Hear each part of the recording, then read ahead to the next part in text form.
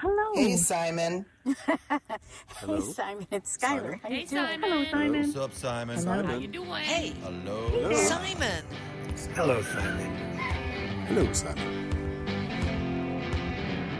This is Conversations with Storytellers, a podcast of wisdom, thoughts, and folk and fairy tales from our elders, and I am your host, Simon Brooks. This is a meeting with professional storytellers, people who, for their work, travel about telling myths and legends, folk and fairy tales.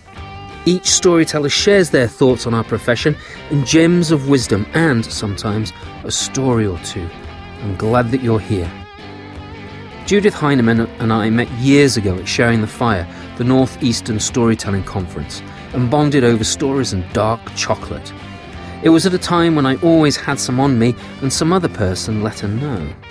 Judith started as a poet and an actor and has gone deep with her work as a storyteller. We talk about research, books, kids, energy and the jitters, amongst other topics. Please enjoy this conversation.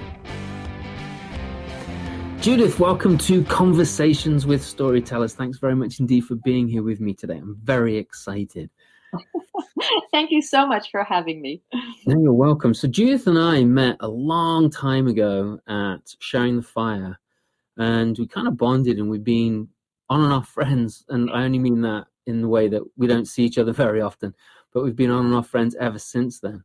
And it's been a glorious relationship. And our main bond, I have to say, other than storytelling, is chocolate. Chocolate. We both discovered that we have a deep, abiding passion for chocolate. So what's your favorite chocolate? That's going to be my first question for you, Judith. Let's get into the deep stuff, the important stuff. What's your favorite kind of chocolate? I suppose anything that's not white chocolate. No, I like dark chocolate. I like milk chocolate. I love fudge. I love the chocolate that's in the middle of ice cream. There was a cake that was originally made by a bakery in Long Island called Ebinger's, and it was a blackout cake, and it had delicate crumbs, yielding pudding layers, and it's pudding and mousse and chocolate, and that sends me to heaven too. So it's a combination of chocolate mousse and chocolate pudding and chocolate, but I'll have anything with chocolate. Sounds like it. I write poetry about chocolate. I have a poem. It's called "It's Not Enough." So I have the same thing. My wife says, you have too many chocolate bars, but they always seem to vanish very quickly, so I don't think I do. What's your favorite chocolate? My favorite, that's easy, green and blacks. Uh-huh. And if they want to sponsor me, I'm very happy with that. I'm not familiar. Is it a British brand? It's European. I used to think it was British, but I don't think it is. I think it's Scandinavian, but I'm not 100% sure. But it's definitely European, and it's kind of fair trade and all that kind of stuff. It's ethically sourced chocolate, which is good because unethically sourced chocolate is not good. Right. But yeah, so yeah, that's anyway. Let's get down to the nitty gritty of storytelling, shall we? So when you were a wee lass, were there any storytellers in your family? Yes. So my grandfather. So I have this foundation story. It's which you have seen. There's a story about my grandfather, Oscar Markowitz, that's called A Yiddish King Lear, and if you, it's available on YouTube. Nestor Gomez has a program called 80 Minutes Around the World. It's an immigration themed program. And I did it live for him in November of 2019 on Lower East Side of Manhattan at a place called Caveat. And what's interesting is that location is pretty much ground zero for where the story really took place almost 100 years ago. And so the influence was my grandfather, Oscar Markowitz, who was an actor in the Yiddish theater, and I did not remember it until many, many years later when I was a struggling actress. And I kept wondering, why was I doing this? Why was it so difficult? And truly, his voice came flooding back to me in a language I didn't understand, which was Yiddish. And I remembered all the stories he told me about acting in the theater and all these well-known personalities, Stella Adler and the Schiffs and so on. And then I realized it was in my blood. And I sort of came by it honestly, that he was my role model. He was the storyteller in the family. And that's sort of where I think my passion and my love of story was. And it was deeply embedded in the recesses of my DNA. That's really cool. Were there any other storytellers that you remember in your family other than your grandfather? No, not to that extent. Not to that extent where it was just so obvious and so blatant. People, actually that's not true. My mother's brother, he was quite a character. He was almost like a Damon Runyon character, if you know what that is. No. See Guys and Dolls. If you have ever seen the movie Guys and Dolls, you should see it. It's all these sort of pool sharks and sort of low-life characters, not really gangsters, but anyway. So he was a lovely man, and he also regaled me with stories, and he had a great voice, and he sang beautifully. But growing up in Brooklyn, he also knew a couple of the Brooklyn gangsters, and supposedly he spent a lot of time in pool halls.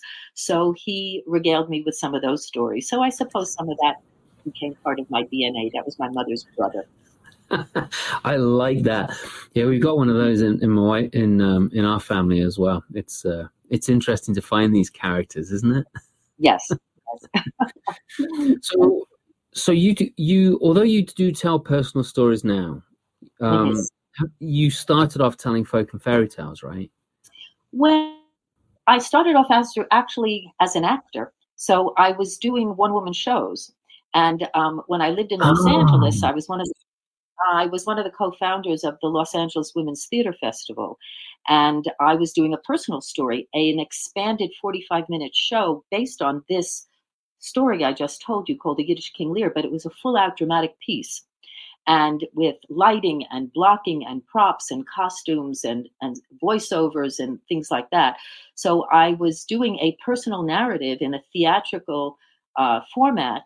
And then, and it's really interesting, when I was co-founding the Los Angeles Women's Theater Festival, Vicki Juditz and Milbrey Birch were among some of the very first actors that we hired in the early 90s. Really? Milbrey was in that gang? Yes, Milbrey did Mom's the Word, and it was sort of a theater piece for half an hour. It was a festival for women for half an hour. Actually, my piece would have been a half an hour. So I met Milbrey way back in the early 90s when she lived in LA. And so there's if you know Karen Golden and some other storytellers from Los Angeles, I knew them then. They invited me to storytelling programs, and I said, I don't do that. I was originally a performance poet, and I was an actor.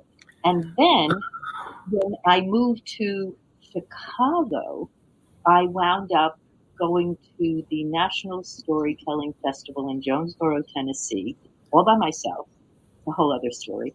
And I met Peg O'Sullivan, who told me about Telebration.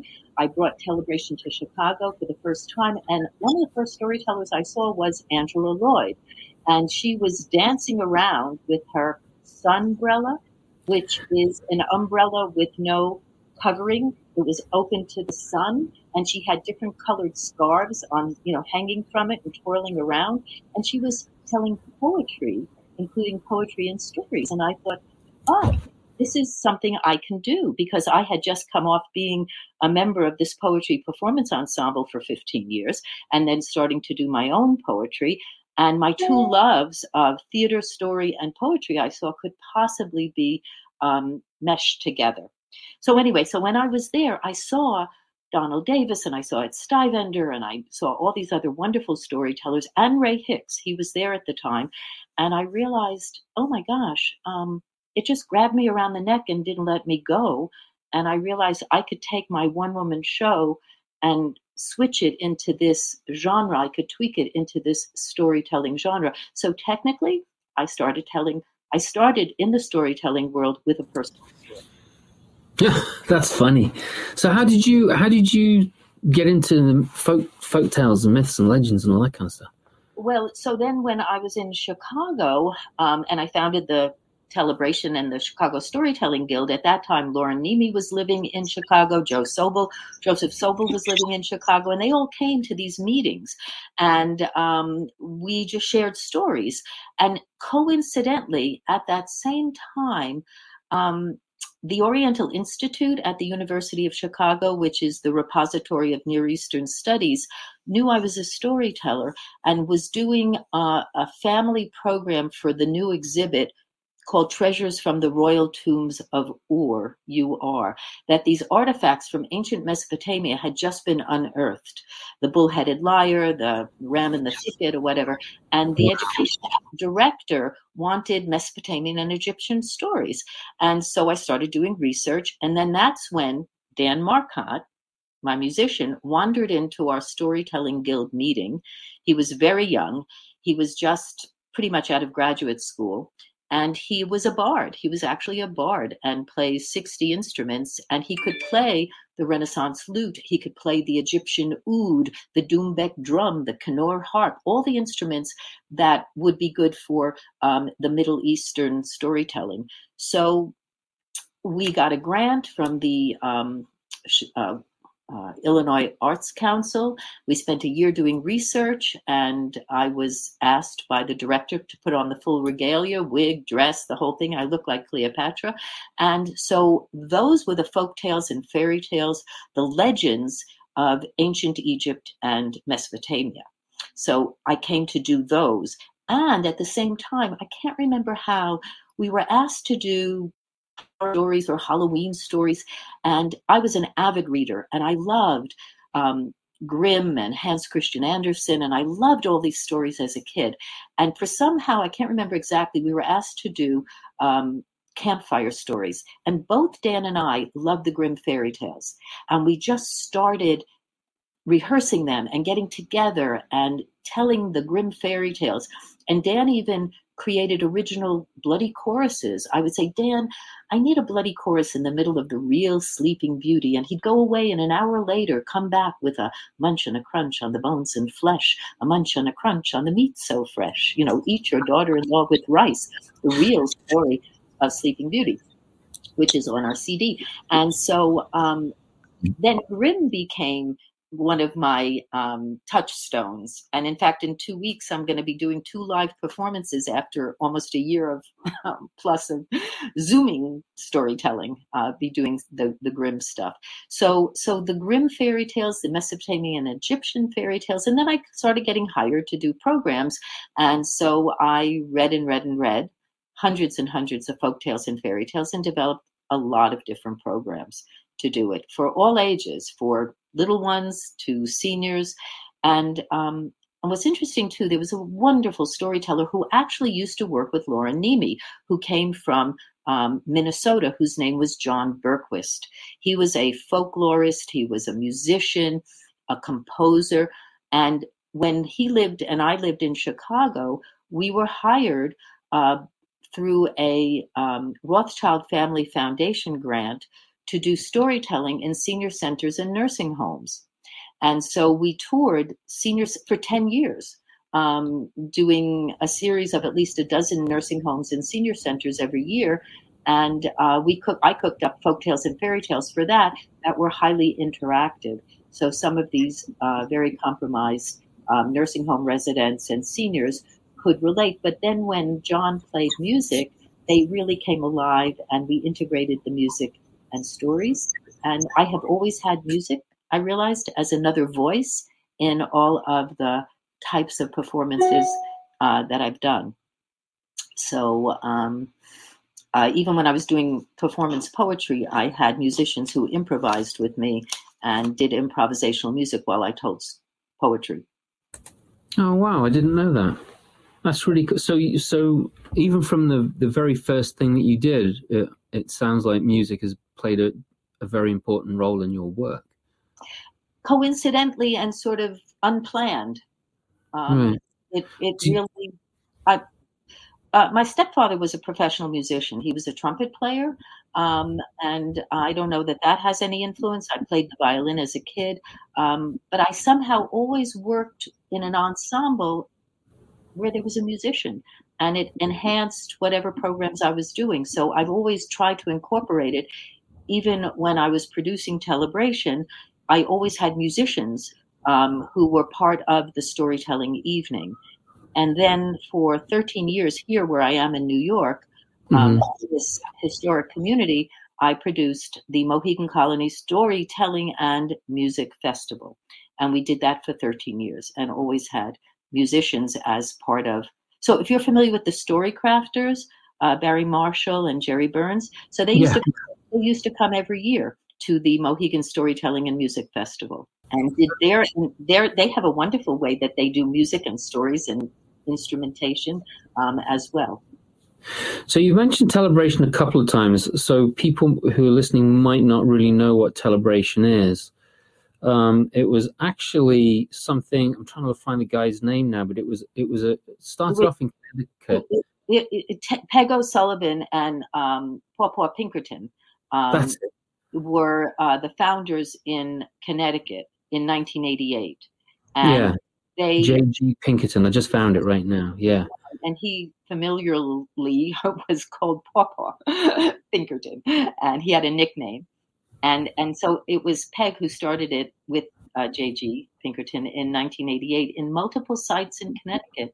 And I think they had 6 or 8 the very first year they introduced it in different locations in Connecticut. And then I met her in 96, I believe, 96 or 97, when I was in Chicago.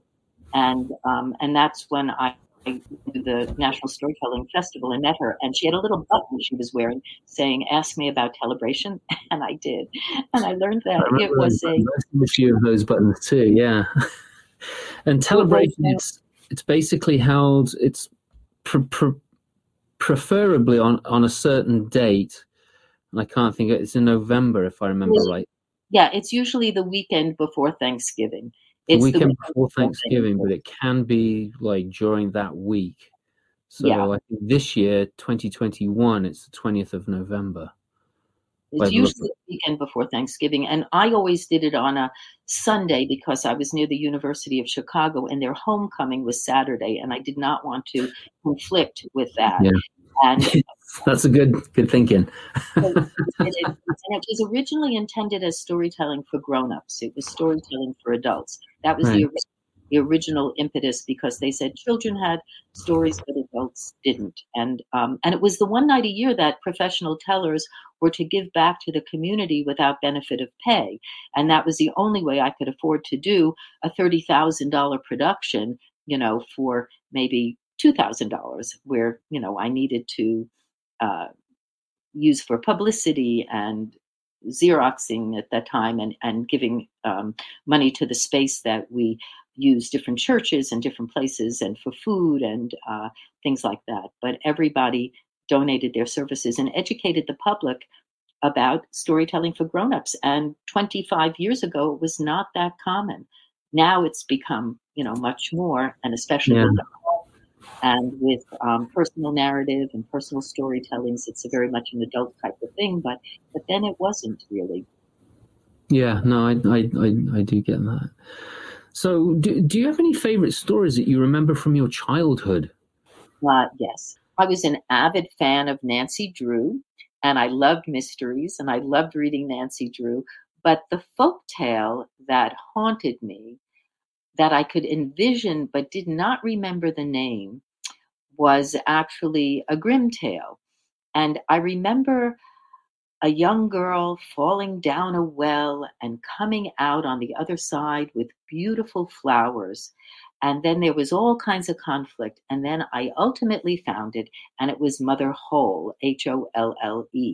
And there are many variants of it, like Diamonds and Toads, and about 2 girls, one very kind and one mean and selfish, and how one is showered in gold or jewels, or when she opens her mouth, flowers and jewels come out, where the other sister or the other girl in the story walks under an archway and tar falls on her, or she opens her mouth and toads and snakes and vipers come out of her mouth. So the story, one of the first stories that I remember loving and being very interested in. And then when I found it back in the Grimm canon, I was very excited about that. Yeah, it's a good story. Is that how you pronounce it? Hull? Mother Hull. Okay. I remember it. Okay. Yeah, I always call it Holly, but I could be totally wrong. It's not. It wouldn't be the first time I was totally wrong, but I think Hull is probably more accurate, to be honest. Yeah, that's a good story. It is a good story. So, and you tell that one now, presumably. No, I don't really. I would like to. I really should. I should go back to it and tell it, but it's not really. I have told it, but it's not really part of my repertoire, but I'd love to revisit it. And then I do remember when I was a very little girl, I went to sleepaway camp, even at a very young age, and I was sick, and I was in the infirmary, and I must have been 8 years old, and a very handsome counselor. His name was Mel, I remember, blonde and blue-eyed. And for some reason, he came into the infirmary. He used to read me stories. And he read the Nightingale and the Rose.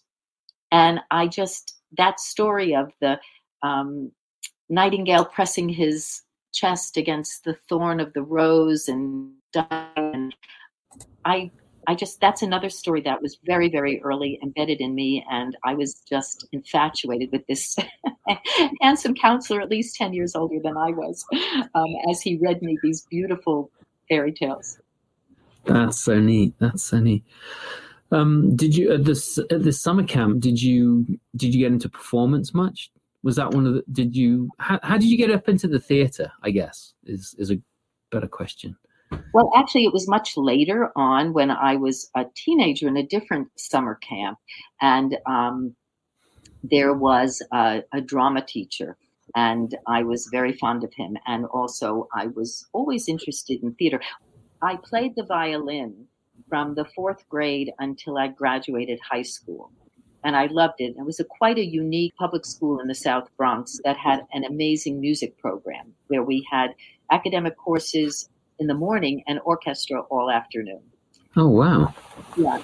But I realized I did not have a great ear for music. I wasn't bad, but I knew when I got to college that I would not be good enough for the college orchestra. And so that's when I got out of the pit and onto the stage.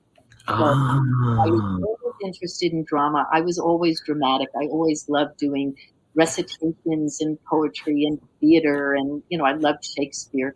And so I wanted to be an actor. I really did want to be an actor. But when I was growing up, I didn't really get a lot of family support for it. So my mother always said, you have to have something practical to fall back on. Yes. So, show me a family that has excelled at supporting someone that wants to become an actor. There are very few and far between, I would say. I'm a high school English and journalism teacher.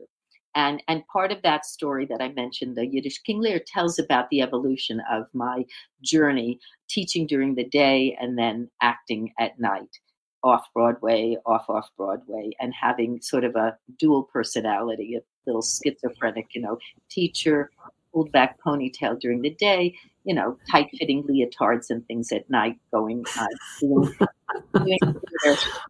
off-Broadway and off-Broadway. So I always wanted to act. And so I did combine it for many years. And then when I found storytelling, it was another avenue, another slice of this sort of dramatic life that I could pursue.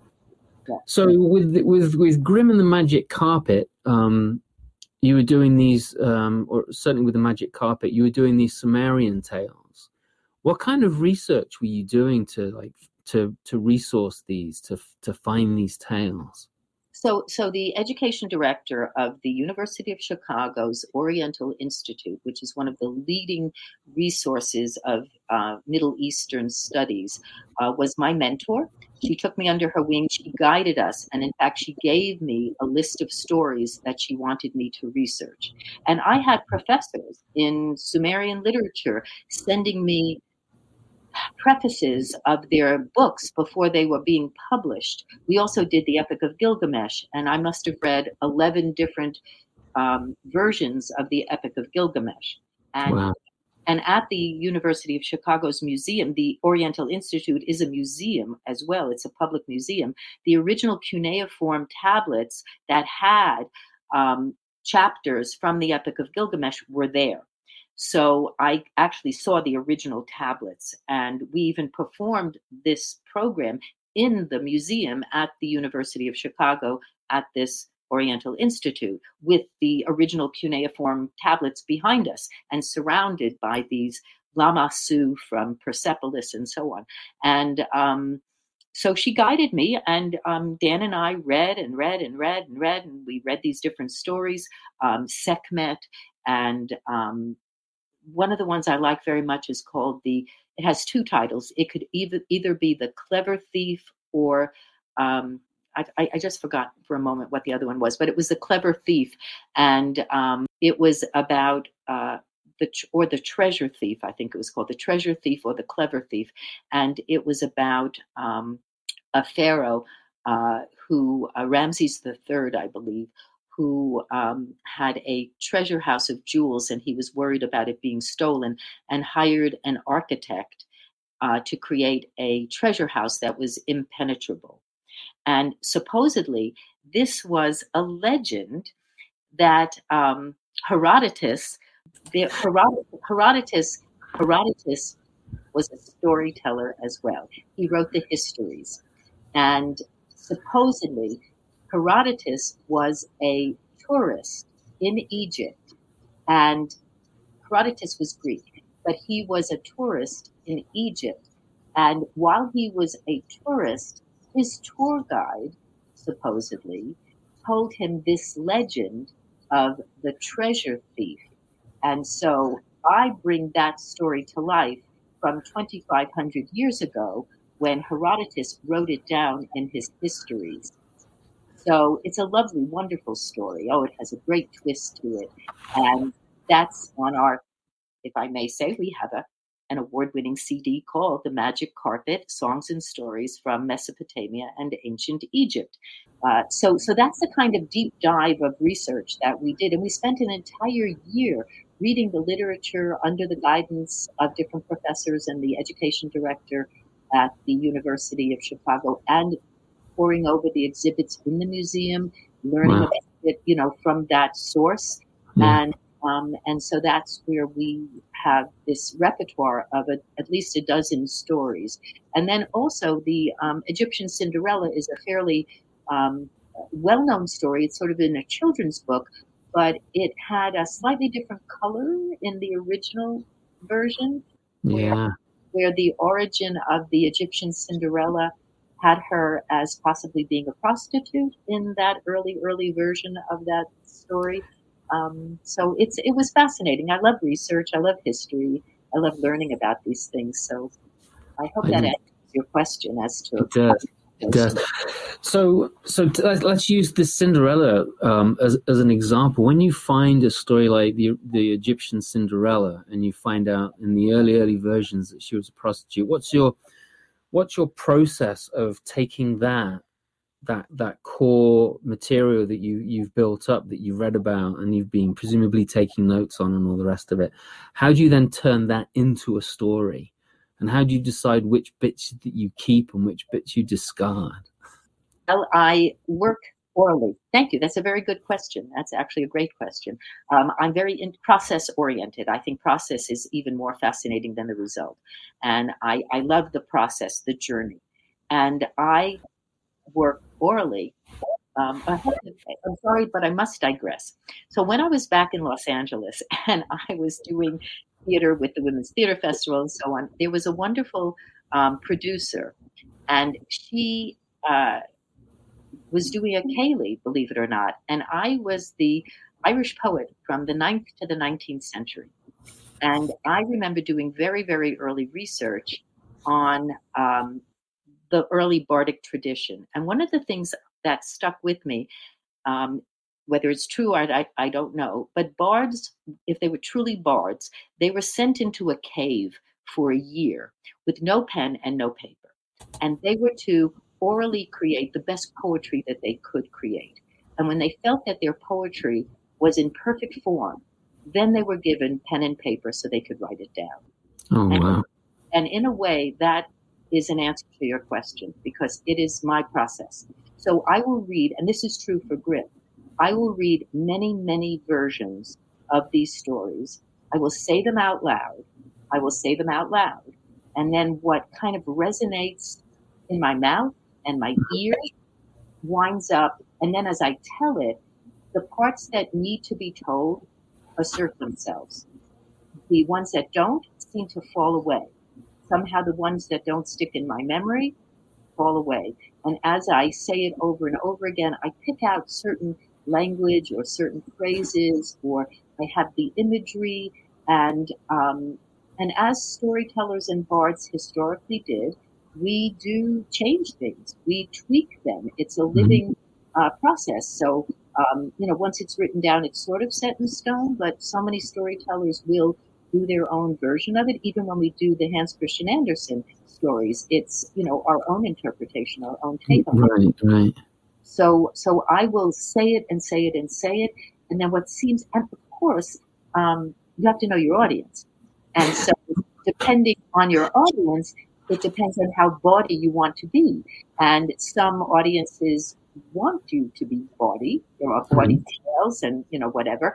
And then, there are different age ranges. And so you have to sort of adjust. And you have to be able to read your audience and do that. So I might have alternate endings, or I might have slight phrases that maybe I would leave in or take out, depending on where I'm telling it. And how long does that? So, I know it varies from story to story, but we'll use that Egyptian Cinderella. So that was, for those that don't know the Egyptian Cinderella, it's a similar length to the French Cinderella. But how long would a story like that, a story like that, take you to research and then bring up to the point of where it's ready for the stage? Well, I never think anything is finally ready, because I'm always, you know what I mean? I'm deadline driven. If I have a job and I have a show, then it gets done pretty quickly. It just, I'm used to doing theater. So sometimes you have to learn a whole new show in a week, or you have to step in as an understudy, or something happens and you have to do something very, very quickly. I could work 24 hours on it or 12 hours on it, so in a very condensed, intense way. So certain things grow in me, and it depends on, how satisfied I am with something, but it could take a year. Like most of the Egyptian Mesopotamian things took a year to really hone and make it develop. And the Grimm show, I have been performing the Grimm show for 20 years. So with I performed with Dan for 16, where we toured and we did all these kinds of things, and then on my own. So I've been telling some of these stories more than 15 years, and with each telling, it's slightly different. But Margaret, I think it was Margaret Reed MacDonald or some other people said, you don't own a story until you tell it 50 to 100 times. And when I do workshops, and you could tell a beautiful story, and if you're a very facile storyteller and a professional teller, sure, you could read it in the morning and tell it at night, and it probably sounds fine. But for me, really, if I've told it so many times, then I feel that if I were to guide a new storyteller, I would tell them, you don't really own it until you tell it 25, 50 times.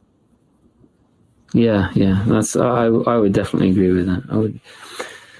When you get to the point when you're about to perform on stage, whether it's a new story or a story you've been working on for a while, or a story you've been performing for a while, like it's one of those 100 told stories.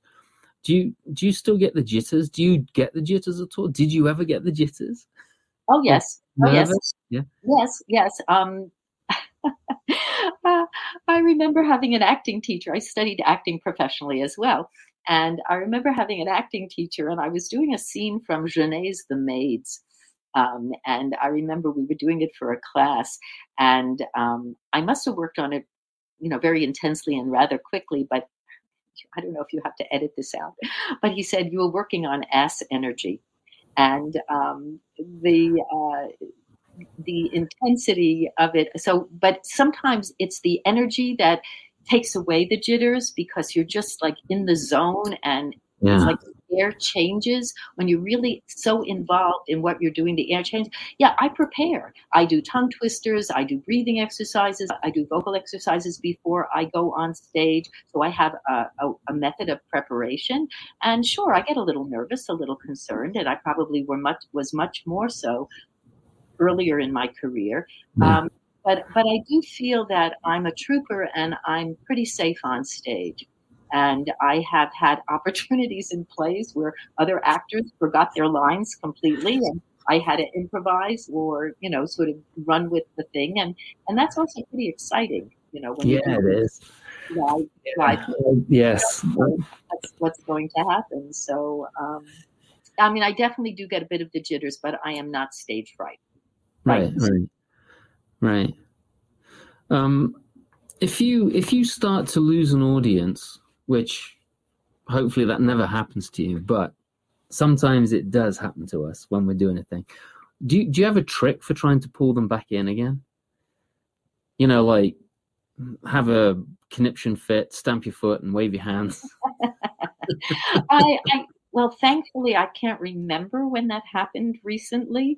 But when you get one's attention, sometimes it's by being quiet. Yeah. Just stopping or speaking very softly, which makes people pay more attention. But sometimes, and it's hard to perform outdoors because sometimes if you're outdoors, people are not seated, they're moving back and forth.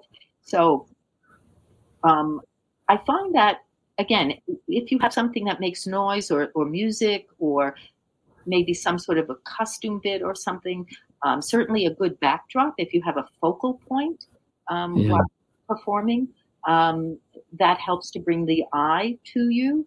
But sometimes you never know. You could have an unruly, completely undisciplined group of school children, and you're in some sort of auditorium or whatever, and all they want to do is eat candy or run around, and there's like no hope for that. That's it. Has this ever happened to you? Yeah, well, yeah. I mean, again, the trick that you talked about is getting quiet. If there are unruly kids, then I'll go and have a quiet word with them. If the I try to get to them before the teachers do, because sometimes the teachers just, there's like, meh, stop making a noise, and that doesn't help at all, I don't think. And so I'll go over and I'll talk to the kids who are being unruly and see if there's a way that they'll work with me on this, and that they'll, will you set a good example for the other kids, because they do look up to you, whether you know that or not. And I want this to be the best. I want it to be the best for you as a listener, and I want it to be best for everybody else. And you can help me do that, And so there are things that I do along those lines.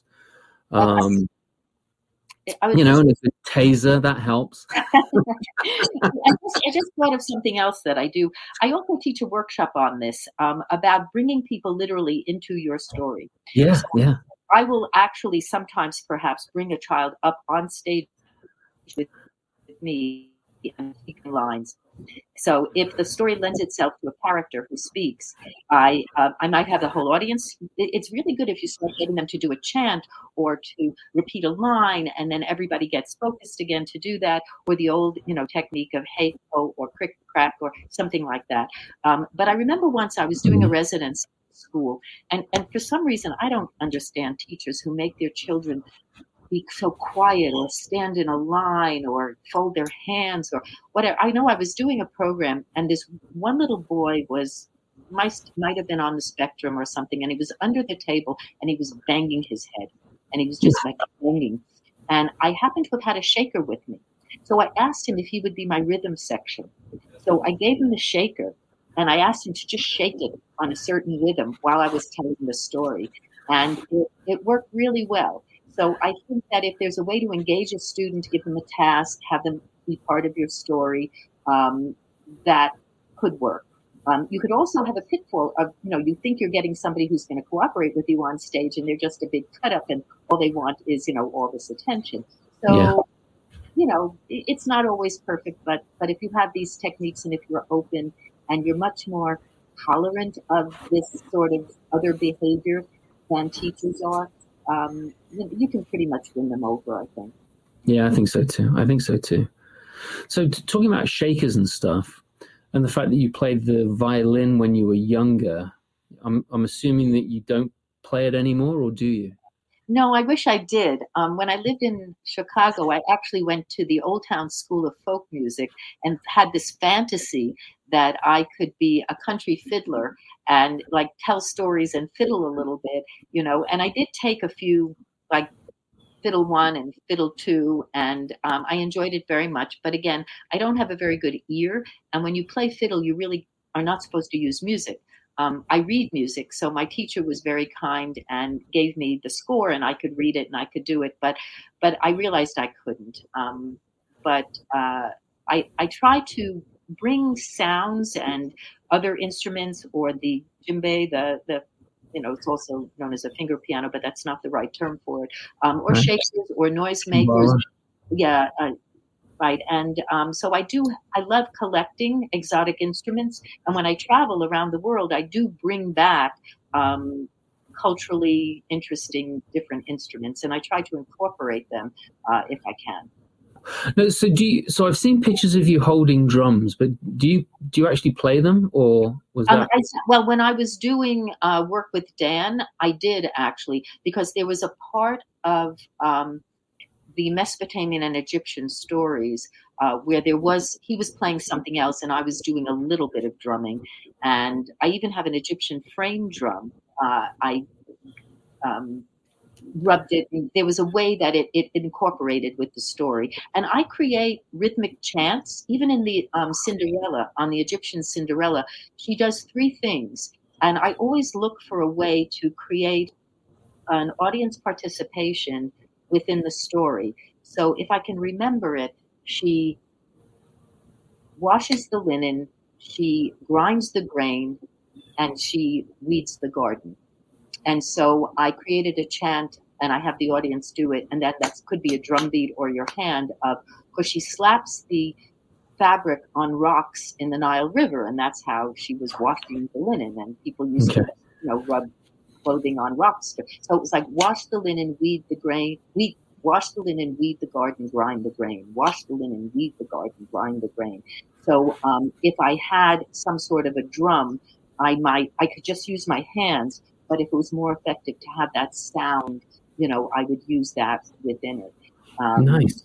And then for accents, like if the top of the chest in the juniper tree crashes, I would maybe take a mallet and bang a drum so that I have that sound effect, when the lid just crashes shut.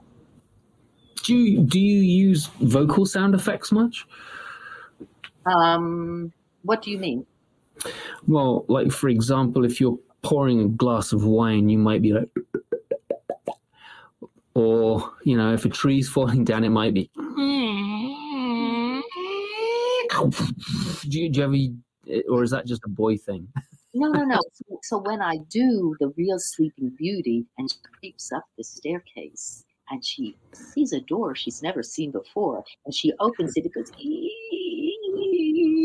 the door opens. So occasionally I will use it, and or the lady beckons her, and I'll change my voice. Come in, my dear. So I do use it, but very sparingly. Right, that's cool. Everyone has their own technique, which is, Elizabeth Ellis doesn't do any of that, but she can, the way that she tells her stories, just, you just fall into her lap to listen to them. They're amazing. Yeah, I love what you just did. I love the wine, and I love the sounds that you were making. I think that was great. Well, I was just me as a kid. Used to imitate sounds all the time. I used to watch all the cartoons and try and mimic them, all the sound effects that they would use. Is there anything that you know now that you wish that you knew when you first started? In storytelling? In storytelling, yeah. Not sure. I'm not sure. I'm not really sure what if I knew then what I knew now. Maybe the thing that surprises me. I mean, the journey has surprised me tremendously, and becoming a storyteller. Well, where it has taken me, where you create, as a storyteller, or an actor, you create something out of nothing. You create something out of complete thin air. And my storytelling has taken me to Japan and China and Ireland and England, and it's fascinating, So I didn't know any of this when I started out. So it's been an interesting look back to say, oh, I didn't even know that this is the possible place that storytelling could take me. So it's been a delightful surprise. It's not anything I would have known in the very beginning. But maybe, that maybe had I known other tellers who had gone elsewhere, maybe I would have tried to pursue it sooner. But, it happened, and I'm completely in awe of where this journey has taken me. It's a delight, a surprise. I hope my journey continues. And but we're not going to end the interview just like that. And that sounds like you're ending the interview right there. Right. I hope it continues to do so. Thank you. Bye. So, have you had any like majorly challenging moments in your storytelling that have looking back on them now that you found that there's this, you've learned from that like really bad situation? For example, when I opened up a set with Edgar Allan Poe's Black Cat, 5 people walked out. And I learned that I should not have opened up with the Black Cat, but I should have gained the audience trust beforehand. So have you done anything like that? Have you, or something happened at a gig that you've like recovered from and learned from that? And you can say no. No, I'm it could be the old brain just can't remember it, but I'm just trying to think. I think there might have been one of the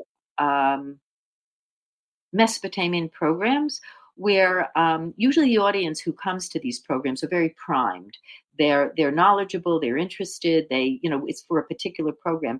And I think maybe once there's a very long and convoluted story that I start with, and then Dan does this fabulous story song about how to make a mummy. It's brilliant, this song that he created. And this is authentic research. There are 7 stages in how to make a mummy.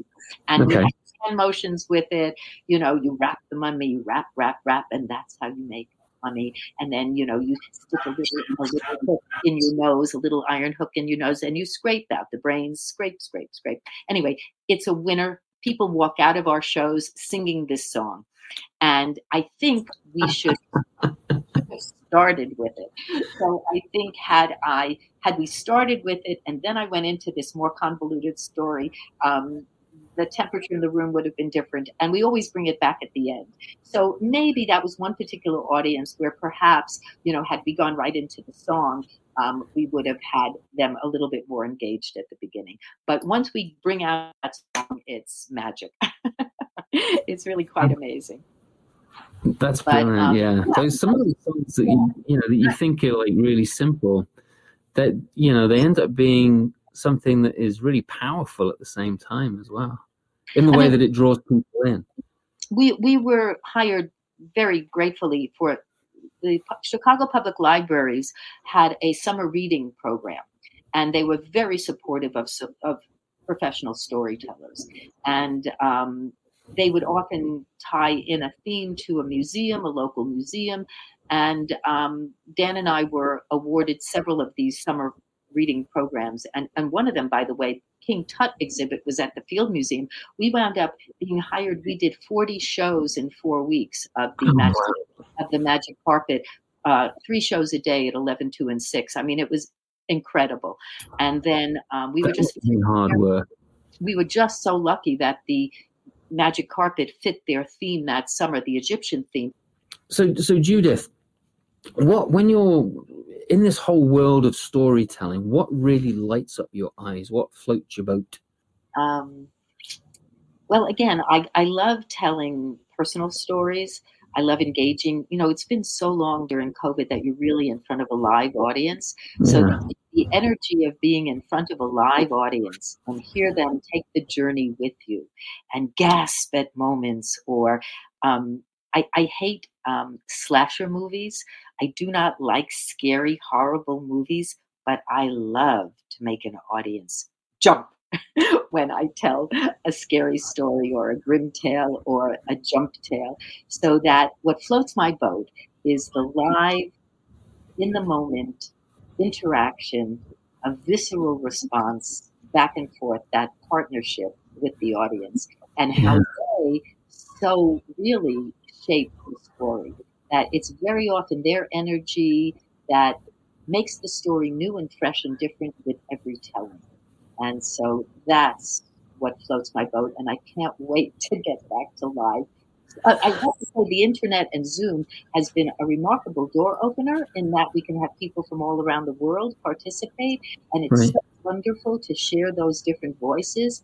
But I suppose that live, that's my love of theater too, just being in the moment and being live in front of an audience with some sort of a connection. No, that's great.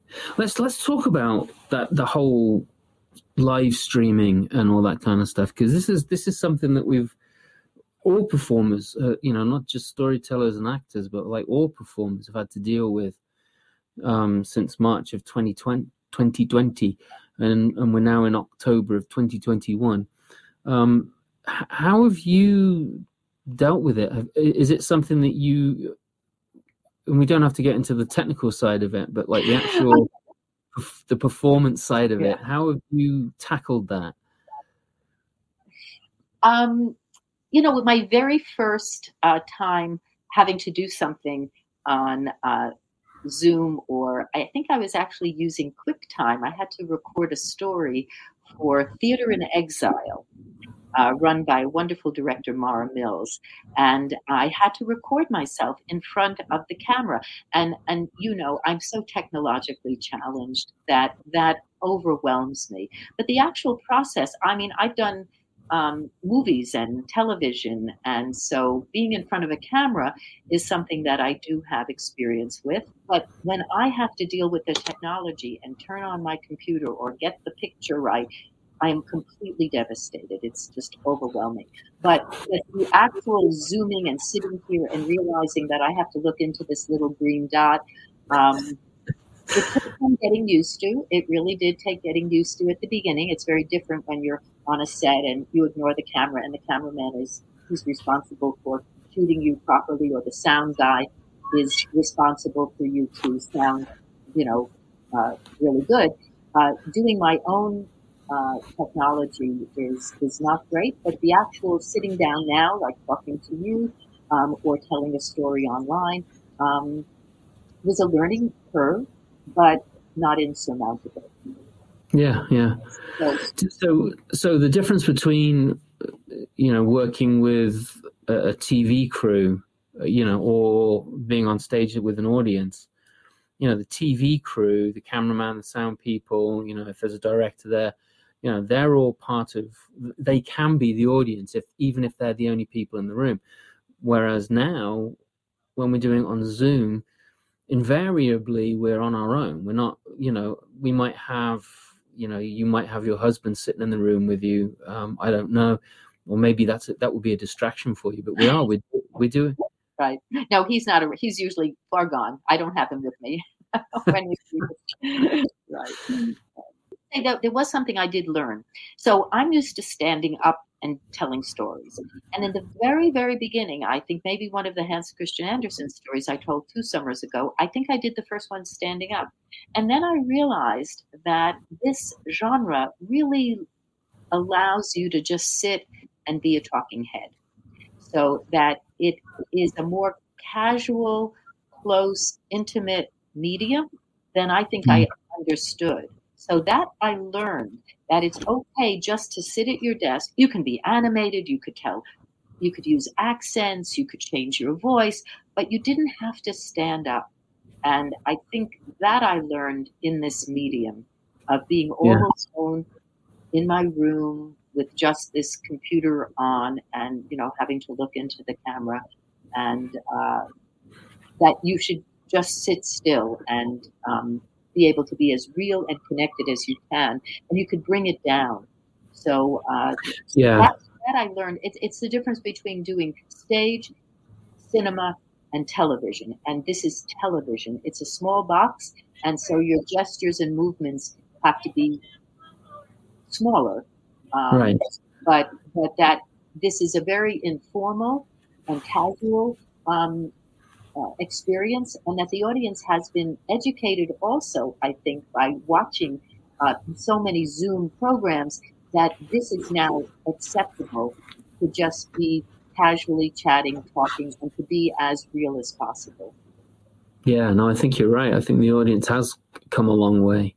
And I think also that's especially true of young people who have been, like, you know, cast into Zoom and Google Meets and on all that kind of stuff for classrooms, right? And you can't always mute them, or you couldn't at the beginning at least, right? And so they had to learn to, you know, be quiet and listen in a completely different way than it would be in the classroom. You know, you can't whisper to people sitting next to you because the people, you know, there's nobody sitting next to you. And if you try and whisper to someone online, everybody else can hear it. There's no, like, which is, it's been an interesting ride for sure. I've actually seen some very successful theatrical Zoom programs. Some of my friends are in theater companies, and they have actually translated a play. They've done a play online, and it's kind of very clever, where they might have a prop that they pass, you know, here, and you sitting next to me picks it up because you have one in your house to do it. So they've figured out a way to make it work a little more theatrically. But I think in the storytelling world, we have adjusted to sitting down and just speaking, you know, in this sort of, you know, sort of mid-chest up position. Yeah. But yeah, I've also found that, I mean, I still, for me, I still do a lot of my stuff standing up, but I have a separate camera which is raised up on a tripod when I'm standing up. When I'm watching the shows that I'm in, you know, watching the other performers, I go to my laptop, which is at my eye level when I'm sitting down. So I kind of do both. But yes, there is the ability to perform. I like having my chest open to get the breath. Right. Have you done any live performances since, you know, in-person performances? Yes. So a year ago, Halloween, I did a Grimm show at our local library that's down the road, and it was outdoors. And so that was October of 2020. And so that was a live experience, and people brought their chairs. They actually used paint and made circles, and people sat within those circles. So that was one.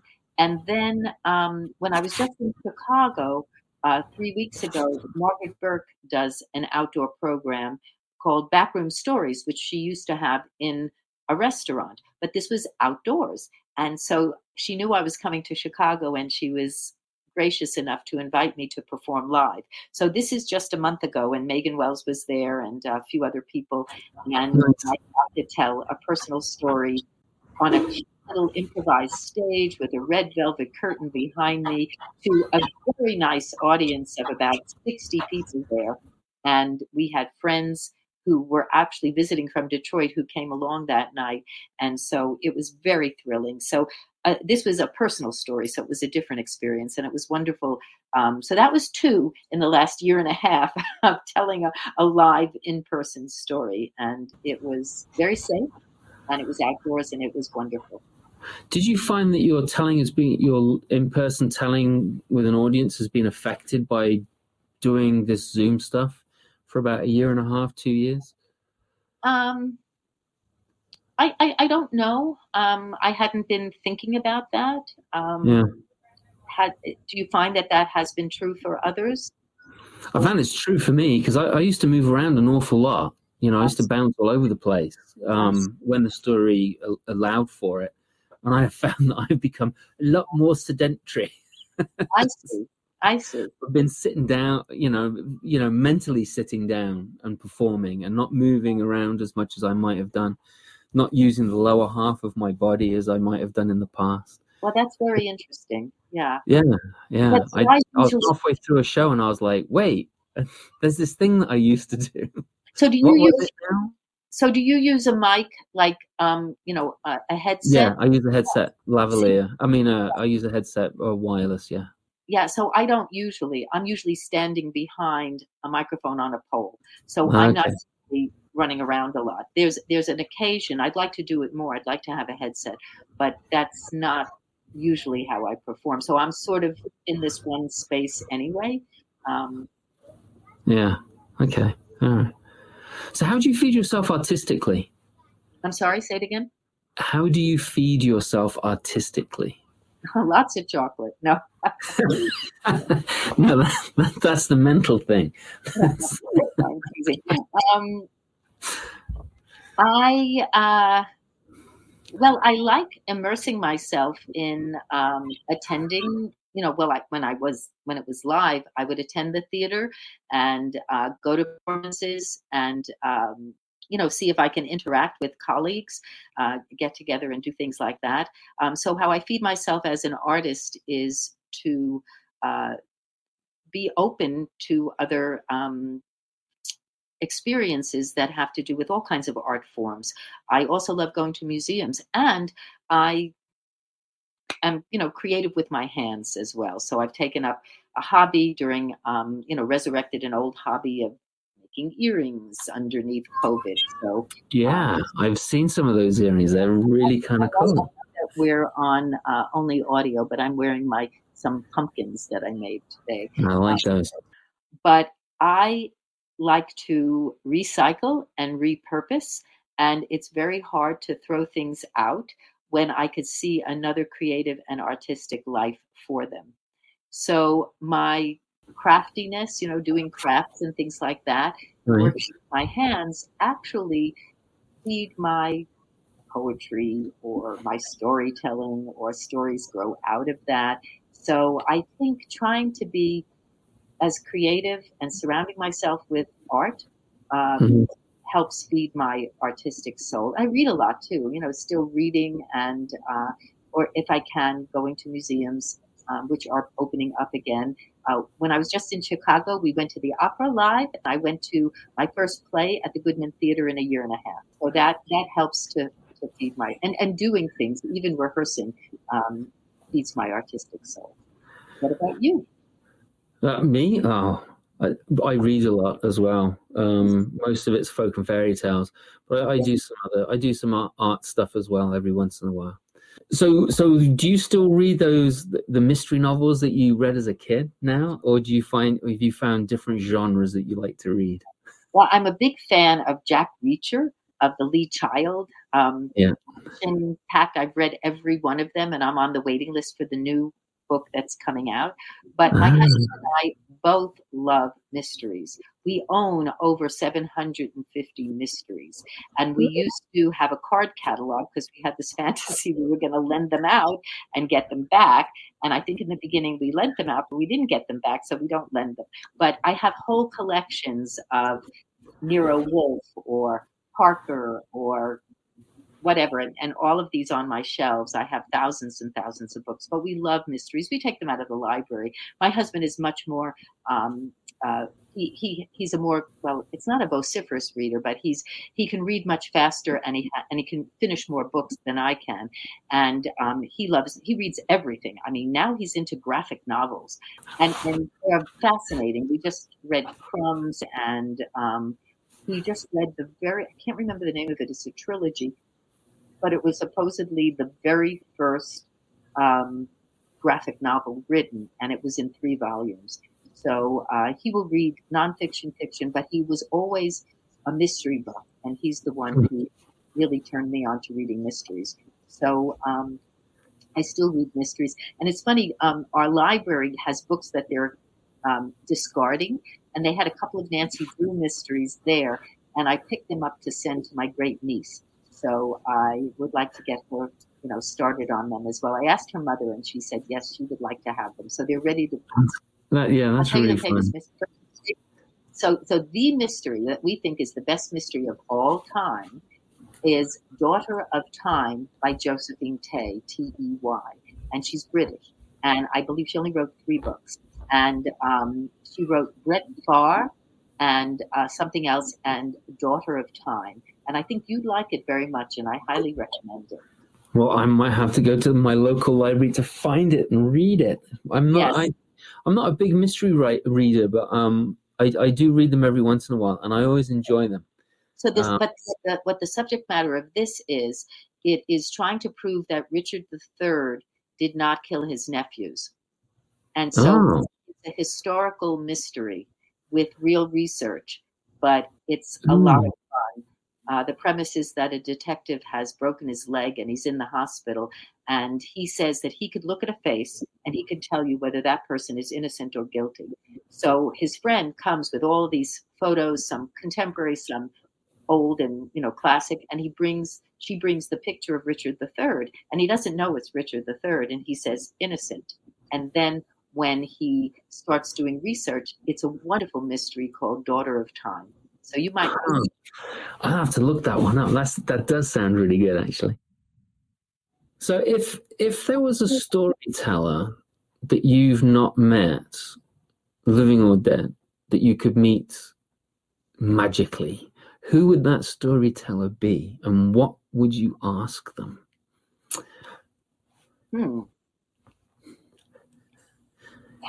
I suppose I'm sure there's a better, more in-depth answer than this. So if I were to meet a storyteller, living or dead, I would probably like to have a conversation with Jakob and Wilhelm Grimm, the brothers Grimm. Ooh, I like that. Even though I have done research and I know that they collected these stories where young women came to them, actually in French salons, that these young women were telling stories like a storytelling guild meeting in a way, entertaining each other. They didn't go out and get the stories from the peasants. I would still like to know maybe what their favorite stories are. And goriest and bloodiest stories, and if they like the ones I like. Did they like the juniper tree and the real Sleeping Beauty and the children play at slaughtering as much as I do? Wow, that's so cool. That's really cool. No one's actually said the Brothers Grimm. I like that idea a lot. That's a really cool answer. Yeah. I'd like to pick their brain, and maybe if I were so bold, I might even do one of their stories for them and see what they think about my interpretation. I know, because you would be bringing a completely different lens to it, wouldn't you? If they could time travel, it would be this 21st century, Well, that's what we say, actually. That's a little blurb on the back of our CD. So we would like people to gain a new, bloodier perspective on your childhood fairy tales. And this mayhem is accompanied by music skillfully sung and evocatively played on Renaissance lute, set to 16th century ballad tunes, complementing 19th century German stories, and transformed through Judith and Dan's 21st century intellects and interpretation. Wow, I like that. That's a really good. So revisit your childhood through the lenses of blood-spattered spectacles. I'm going to ask you one more question. This is going to probably be the toughest question. Okay. You ready? What's your favorite breakfast? Where would your favorite place be to eat it? And who would you eat it with? I'm such a creature of habit. To be truthful, every morning I have Dannon's coffee yogurt with raw flaxseed and bran. And I have developed quite a taste for coffee. But if I am indulging, I actually love a breakfast buffet. And I love grazing and, having a little bit of this and a little bit of that. And I used to love Eggs Benedict and, with Hollandaise sauce, and I like creamy things as well. So French toast is pretty good too. And whom would I have it with? I think that, honestly, I don't get to see my children that much. So I would love to have a brunch with my adult children and my husband, and being able to share that kind of breakfast together, whether we're out at a restaurant or... Where in the world would you take them to have this hollandaise? Well, Eggs Benedict. They're because of COVID, you really can't go to buffets anymore. But well, pretend that COVID's gone and we're all back in I would have to find a restaurant. There was a restaurant in. Well, what I think about is I have cousins who live in Florida at these different residence, complexes, and they have a clubhouse, and the clubhouse has this very elaborate brunch where I remember going once or twice. It's not an everyday thing, but the panoply of the food was extraordinary, and you can go a little crazy. I go a little nuts with a buffet, but I love French toast, and I love omelets, and I love sushi, and I love have all these things together. So maybe a lovely restaurant that serves a buffet brunch. But on the other hand, my husband makes a terrific omelet, and you too, Simon, if you're ever in the neighborhood, please come over for brunch. And so even having a brunch in my own home of a really nice omelet with mushrooms and onions and garlic and cheese, a couple of eggs whipped up together would be really terrific. So that'd be great. Well, Judith, thanks so much for spending this time with me. I greatly appreciate it. Thanks for sharing your life and your experience with our listeners here. I hope they've enjoyed it as much as I do. Thank you so much. I appreciate it. You're welcome. Thanks, everybody, for being here. Thanks again, Judith. Take care. I hoped you enjoyed my conversation with Judith Heinemann. If you did enjoy this podcast, be sure to check out other episodes. And if you think I should interview a certain folk and fairy tale myths and legends storyteller, send me an email. You can find me and my work on Facebook and on my website, Simon Brooks Storyteller, and on Instagram, Simon M. Brooks. Diamond Scree, yep, that's me, the English fella and storyteller. A shout out to Chris Jedd for creating and recording and letting me use this wonderful music for my podcast. His band is called Blackpool Mecca. Check those dudes out, they're pretty darn good. You can help keep this podcast alive and support my craft by becoming one of my Patreons and paying anything from $1 for an episode that you enjoyed or to a regular monthly subscription. In return, you get extras, early release and exclusive content on my work. www.patreon.com/Simon Brooks. If you do become a patron, I'll mention your name on the next podcast. If you don't want to become one of my patrons, that's okay, I understand it. We're all in crazy times right now. If you don't join the tribe, then do something that you could do, please. Leave a review on Podbean, Stitcher, Apple Podcast, wherever you found this episode. It doesn't take long and it helps, not just me, but others find and enjoy this podcast too. Thanks for being here with me. I know that there are a lot of other places you could be. I really appreciate it. Until next time, be healthy, be happy, and share the stories you love. Cheers.